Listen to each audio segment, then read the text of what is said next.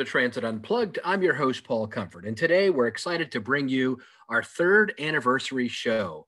It's hard to believe 3 years ago we kicked off this program, Transit Unplugged, as an opportunity for me to interview my fellow CEOs in the transit industry.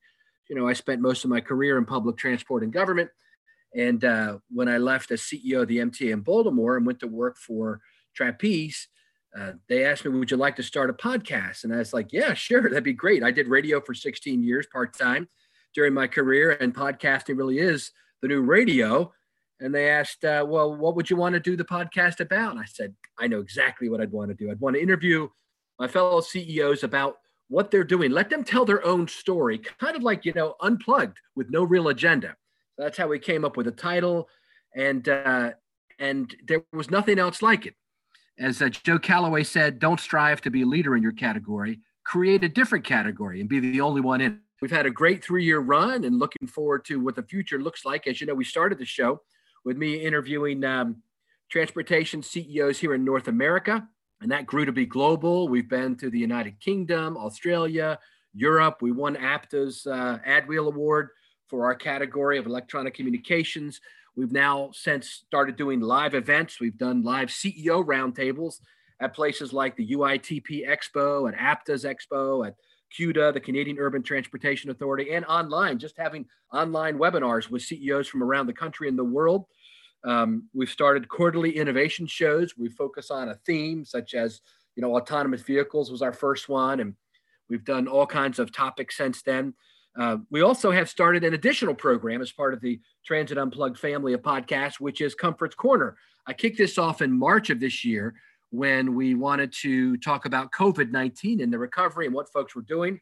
Started as a daily show and then weekly, and now we've backed off to every other week, which include news headlines from the public transportation industry, a newsmaker interview with someone who may not be a CEO, but who is making news in the industry, and then a look at the future of public transportation. It's an exciting addition to the family, and it also allows us to expand our portfolio to talk to folks who maybe don't head up a public transit agency, but have important roles to play. Next, I'm excited that we're going to Africa and the Middle East. That's right. I've already conducted a bunch of these interviews and more to come. We'll be airing them in December and January, a look at what's happening in other parts of the world. I've learned a lot over the last few years. It's been fun. I did these interviews in person where I would travel to the public transportation agency headquarters, usually take a tour of their operations, meet with the staff, sometimes teach a class on, the 5 hidden flaws of most transit systems or some other 7 steps of safety, whatever, for executives there at the transit agency. And then I would interview the CEO. It was a great experience. Did that for about 2.5 years, in-person visits to these agencies. And then, of course, for the last 6 or 7 months, since the COVID-19 pandemic, we've been doing these virtually. But I have learned a lot. One of the big changes I've seen over the last few years is that there's been a lot more women headed into the chief executive officer roles, which is great. But the skill set has remained the same. And it just confirmed to me that the CEOs of these transit agencies have a very tough job.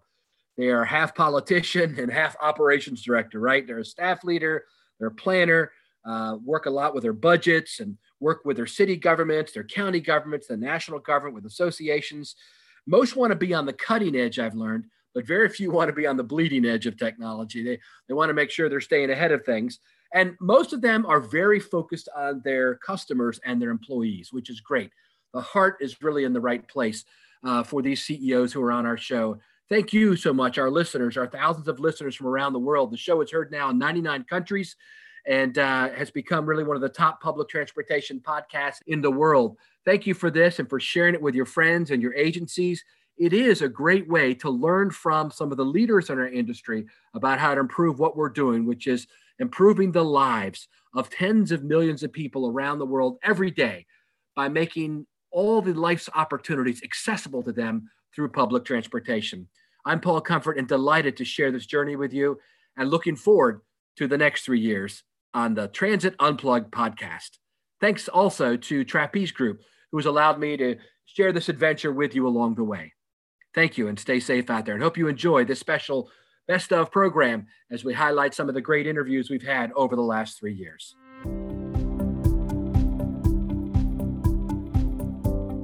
What better place to start this best of episode in celebration of Transit Unplugged's 3rd anniversary than right back at the beginning, where everything started. In the very first episode, Paul Comfort was joined by Bill Carpenter, the CEO of Rochester Genesee Regional Transportation Authority.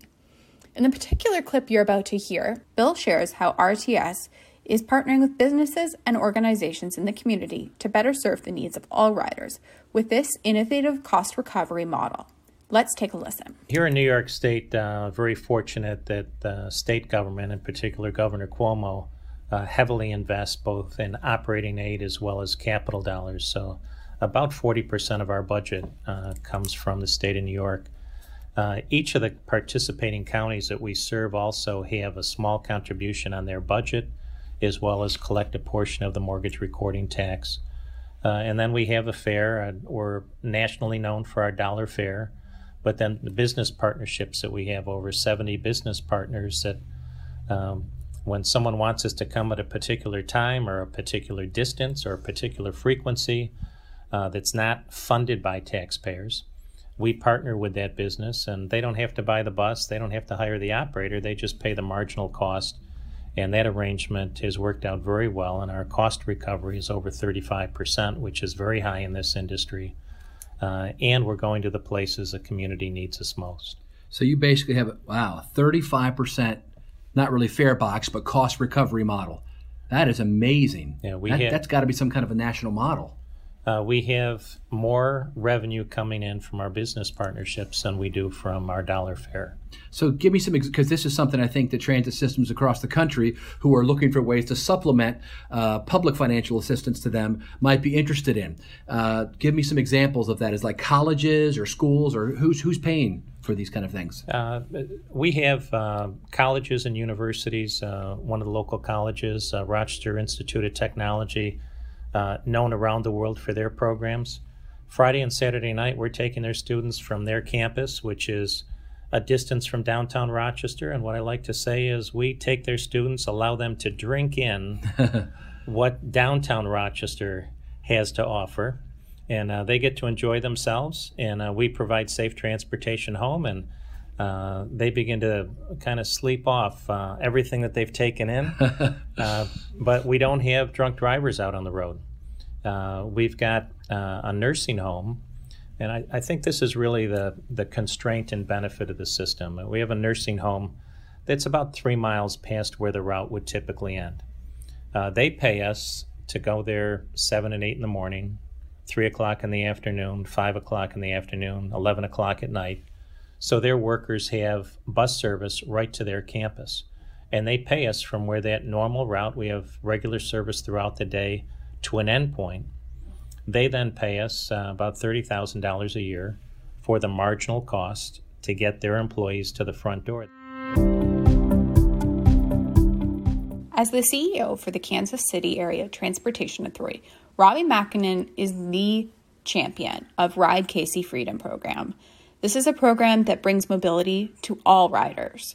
Let's take a listen to his clip that still rings true today. What we've started is what we call Ride KC Freedom. Okay? It's a app, just like a TNC app or an Uber app or whatever. But what we've decided to do is take our most vulnerable population and our folks with disabilities and build a program from that cornerstone out, rather than what most people have done is, hey, let's go try this, and oh, by the way, now we got to reverse engineer to take care of those people. Right. So you start with that first. Right. So that's what we did.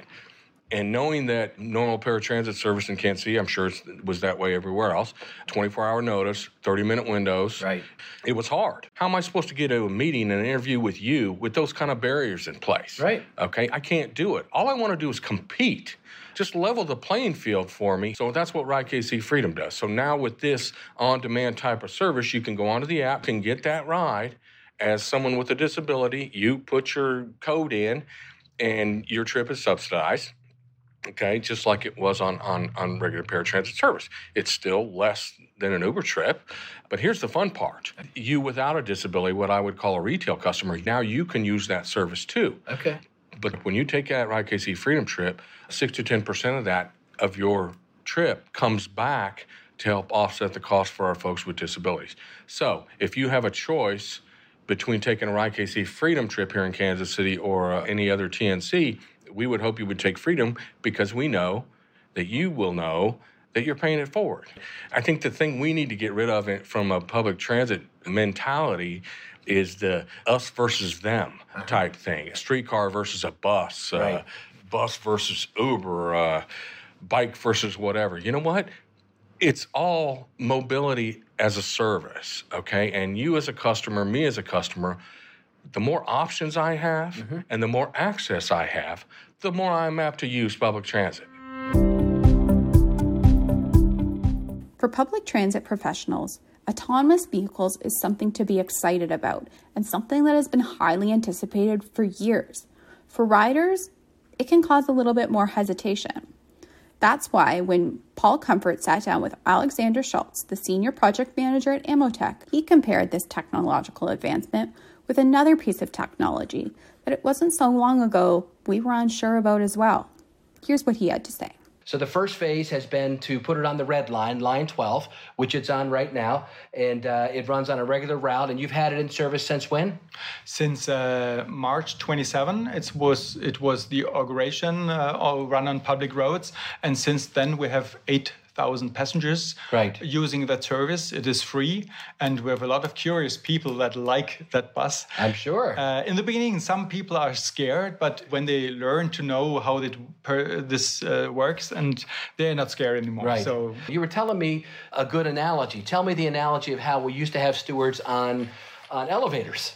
Yes. In former years, it was always an operator or a person that was pressing the buttons in the elevators, and people were scared to go by themselves or alone in an elevator because it was a technical thing and they don't know too much about it, and nobody actually is not missing the lift boys. Right, so you're saying the analogy is just like in big buildings, we used to have someone sit in the elevator and push the buttons for you. Now we don't think anything about it. The same thing could be said to be true on public buses. Absolutely. That eventually you would get used to not having someone there because it would be running by itself. At the highly anticipated 2019 Think Transit Conference, hosted by the Trapeze Group, Paul Comfort was joined live on stage by 5 CEOs. During this session, Lauren Skyver, the CEO of Sunline Transit, said something that transit professionals should really never forget. Let's take a listen. So many of you are doing redesigns in your system, and we're no different. We're doing a redesign. I said earlier yesterday that we got to stop selling what our riders aren't buying, and we really have to take that seriously. This is not something that can be ignored. We have several areas, Mecca and Thermal and the Salton Sea, where the density and the opportunities for transportation are so low that the bus that we run down there, which runs on an hour-and-a-half headway, you could ride your skateboard in 120 degrees and it would be more preferable than riding our bus. And so there's no sense in running what people aren't riding. And we came from a time, many of you are too young for this, that we would run the same lines for 25, maybe 100 years. And no matter what the return was in productivity, it still needed to be there because we had fear of what our customers might say. They want to hear something different from us, folks. They want to hear that we want to reinvent ourselves and provide services that they want to ride. So if you're involved in a redesign in your system, get vocal, start to get active in that redesign. A small tweak isn't what we need to be thinking about. We need to be thinking about what's our next service 5 and 10 years from now, and how do we get there, and how do we continue to provide the best ride to our community we possibly can. Next up on this special Best Of episode is a guest that our listeners always love to hear from, and that's Phil Verster, the CEO and president of Metrolinx. We must admit, picking one clip for him was truly difficult, but this one, we believe, sums up the true meaning of working in public transit.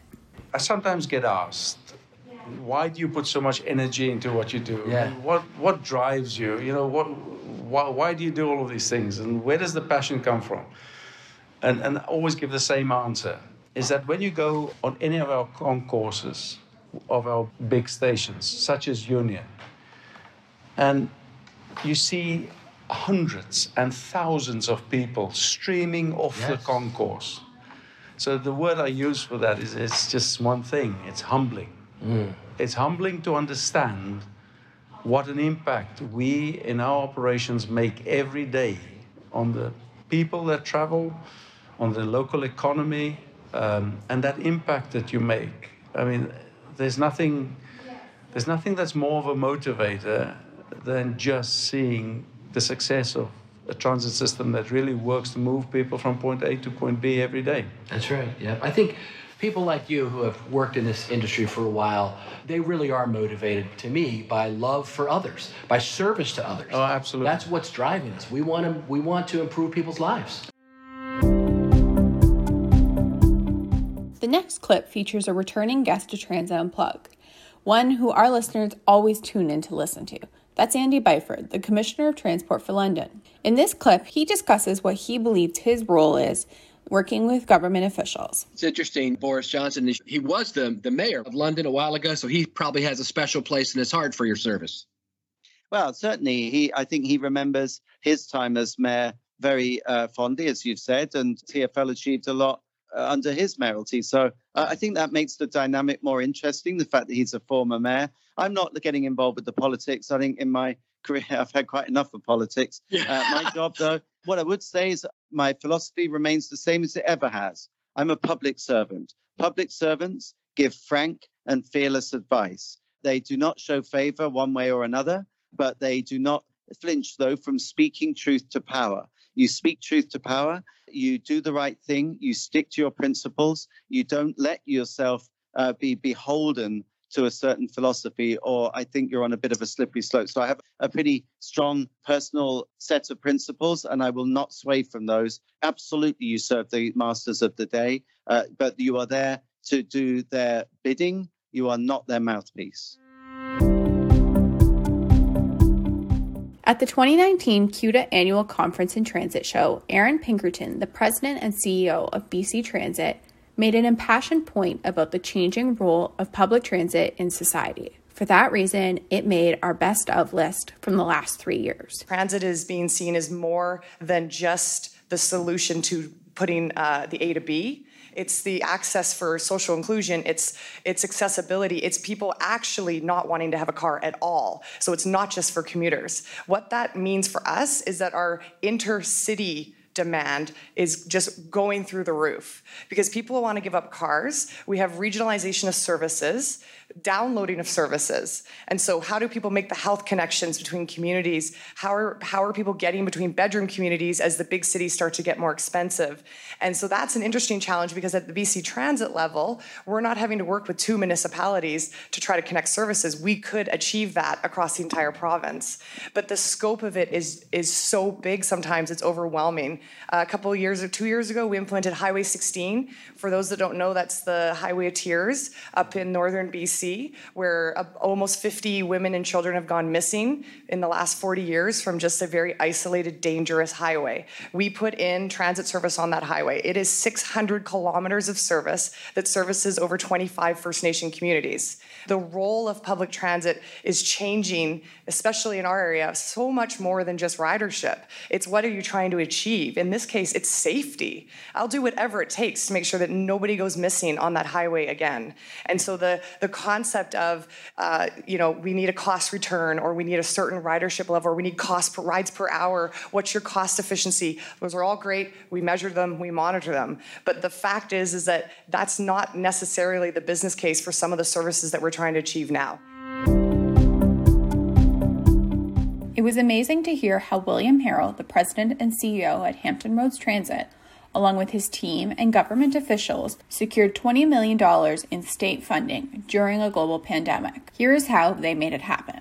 We have a $100 million operating budget with the 4 major sources being federal, state, the fare box. And what has been a challenge for us is that 45% of our operating budget comes from our member cities. So right now, we really have a hodgepodge of bus services that make it very difficult to traverse around the region. It can take you literally 2.5, 3 hours to get somewhere that you can drive in 20 minutes because of the fact that you have cities funding transit at different levels. We don't even have a consistent service day because of what the cities provide in terms of their budget limitations. So we're really pleased to talk about the fact that for the first time in the history of Hampton Roads Transit, the state legislature has designated some dedicated funds so that we can have a regional backbone system. So it doesn't matter whether you're in Newport News, Hampton, or Virginia Beach. The services start at 5 a.m. and they'll go until midnight or 1 a.m. Let's talk about that then. I know you had a big announcement recently with Governor Northam and a lot of your officials there. Tell us about what that was all about. You've been working on this for quite a while to get a dedicated funding source, et cetera. So, and clean vehicles and all that. I mean, you've got a lot happening right now at Hampton Roads Transit. Yes, we really do. Governor Ralph Northam, he's a physician, and he has been a major transit supporter. We're very proud to have his support. He signed legislation, and we had a ceremonial signing with key legislators that were our champions here, Senator Louise Lucas, Delegate Askew from Virginia Beach, and we had 5 of the 6 mayors that represent the service area in Hampton Roads that were there, which I think speaks to, for the first time, the development of a strategic plan and a regional vision for improving public transit. So we really do, I think, have a wonderful opportunity to change the face of public transit in Hampton Roads. Congratulations to you, William, that in a time when the nation is under a pandemic, you were able to get new funding for public transportation. I mean, what leadership. I hope your board gave you a good pat on the back for that. I mean, that is amazing. Paul Comfort has been passionate about Comfort's Corner since the early days of COVID-19, when he released daily shows with updates on the industry and what was happening in response to the global pandemic. In an early episode, Chris O'Clair, the Mobility Division Director at King County Metro, joined the podcast to discuss the vital role of transit employees in the face of a global pandemic. I think in regards to COVID, I just want to recognize, and many of you that are listeners on this, that public transportation is part of the solution. You know, we're moving essential workers, but we are part of the solution in getting the economy back up and going. We're going to be working to ensure at King County that we build a system that is safe, and that is clean and that is different than what we had pre-pandemic. So as we do that, we want people to know that we are open for everyone, but we need to work together with our businesses and our employers and with our communities to really make sure we rebuild in a new way. And I want to tell you, Paul, we are committed to rebuilding in a way that truly demonstrates our values and really serving those that really need us. As the CEO of LA Metro, Phil Washington has long been an industry leader. That is why we are excited to hear that President-elect Joe Biden has tapped him to run his transportation transition team, on which team he will oversee a panel of experts tasked with advising Biden on the direction of federal transportation policy and agencies.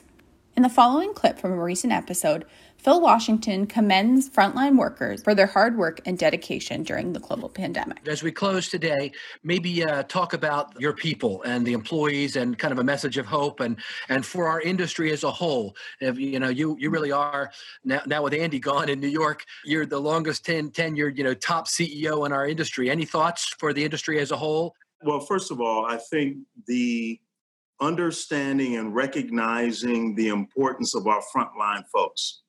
And that is not just transit's frontline folks, but how about the healthcare folks? Yeah, how about it? That, oh my God, I mean, the nurses and the doctors, and how about the folks that's working in the supermarket?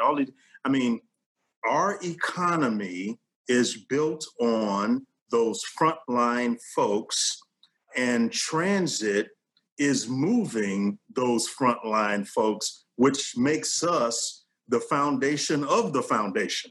And so I think this idea, if we did not appreciate our frontline folks now, then my God, we ought to in a big, big way. And I think I point to them, and I've said to all of my 11,000 employees that I have 2 priorities right now in this COVID-19 scenario and calamity that we're going through. One is to make sure the system is safe for our riders.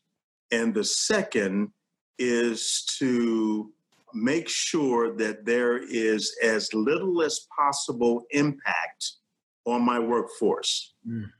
And what does that mean? That means my first priority is to preserve jobs in this agency. And I am unapologetic about articulating those two priorities. Hi, I'm Steve Sawyer, General Manager of Trapeze Group Americas. We at Trapeze are celebrating the third anniversary this week of our thought leadership podcast for the public transportation industry called Transit Unplugged. This podcast, hosted by our own Paul Comfort, has really hit a sweet spot across the world, and it's heard now in 99 countries. On the show, Paul mostly interviews public transportation chief executive officers, allowing them to tell their own story about their lives, their careers, their current operations, and what they see for the future of their agency and our industry. Prior to COVID, Paul did all of his interviews in person at agencies. I've been very fortunate to be able to attend a number of these interviews. He'd normally tour the agency, meet with staff, and then interview the CEO. And that means he's visited about 70 different transit systems during the past couple of years. It's probably true that Paul's visited more agencies than any other person in the world. Trapeze is so pleased to be able to continue to bring this high quality programming to our industry and to the public. I wholeheartedly recommend Transit Unplugged based on my own experience and learning from it, but also from the countless testimonials I've heard from transit leaders like you. Congratulations, Paul. I'm very fortunate to work as closely as I do with you. I enjoy listening to Transit Unplugged immensely, and I look forward to listening to many more. And to everyone out there, thank you for listening and stay safe.